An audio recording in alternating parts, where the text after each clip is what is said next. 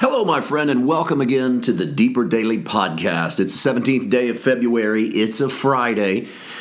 It's travel day for Natasha and I. We're heading to Missouri this weekend. We will be ministering at the Southside Poplar Bluff General Baptist Church on Sunday morning, and we'd love to be in service with you. Address is at our website, paulwhiteministries.com/schedule. You can see it on our Facebook page, Paul White Ministries.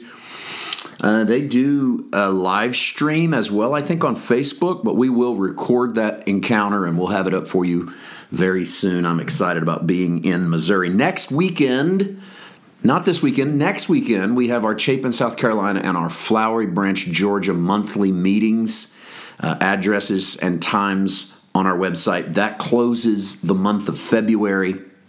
And we'd love to be with you if you're in our area. Mark chapter 3. Yesterday we talked about parables and the reason for parables because Jesus introduces this segment by talking about parables. I want to reread something we read yesterday so that we can freshen up on what it is Jesus actually says. And we'll stop at verse 27. We read all the way through 30 yesterday, but let's read 23 to 27. Jesus says this: "How can Satan cast out Satan?" There's a question.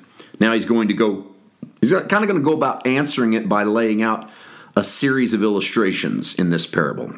And I'll number them as we go. These are my numbers, not the text. Number 1, if a kingdom is divided against itself, that kingdom cannot stand. There's principle number 1. Number 2, if a house is divided against itself, that house cannot stand. Number 3, if Satan has risen up against himself and is divided, he cannot stand, but has an end. Okay, why the different stories? Well, part of the reason could be that Jesus is describing the same thing with 3 allegories. That seems to be the case because division is in every one of them. Kingdom divided, house divided, Satan divided. But it also seems as if Jesus is simply putting layers on the same argument. How can Satan cast out Satan is the question. How can the adversary cast out the adversary? That would be a kingdom divided against itself, which pits Satan as the head of a kingdom, which is another word for empire. When we talk about the kingdom of God, we're talking about God's empirical reign over multiple states, with him at the top of the hierarchy. That's God's kingdom, different than man's kingdom, because it's run different than man's kingdom as well. In the kingdom of the accuser, Jesus says if that kingdom were divided, then the kingdom cannot stand, because if a kingdom is divided, it eventually falls.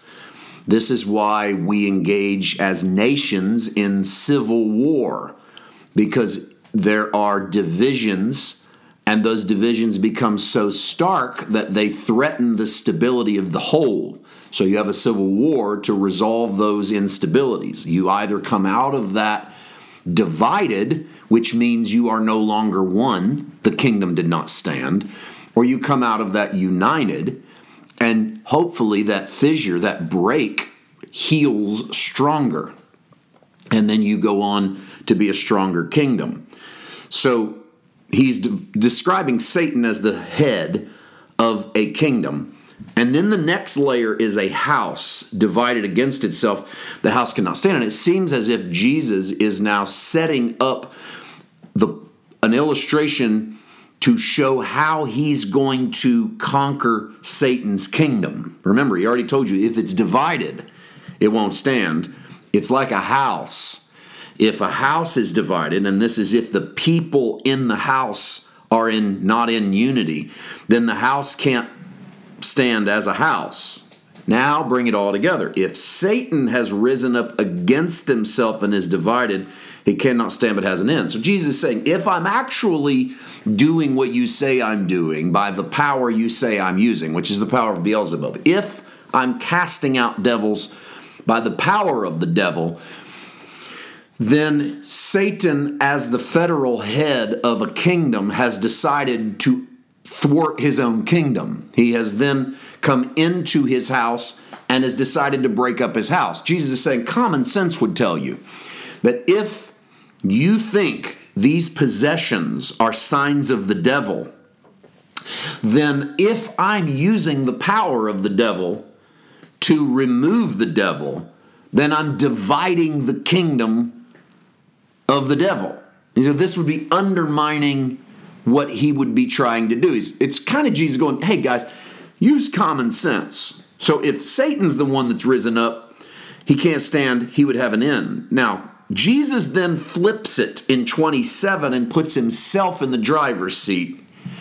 27 is Jesus no longer sort of being on the defensive. He's not just using allegory. He is, but he's doing more with it. Listen to 27. No one can enter a strong man's house and plunder his goods unless he first binds the strong man, and then he will plunder his house. So Jesus is now telling them what he's doing. I'm actually plundering Satan's kingdom. I'm not being used by Satan. That wouldn't make any sense for Satan or his kingdom.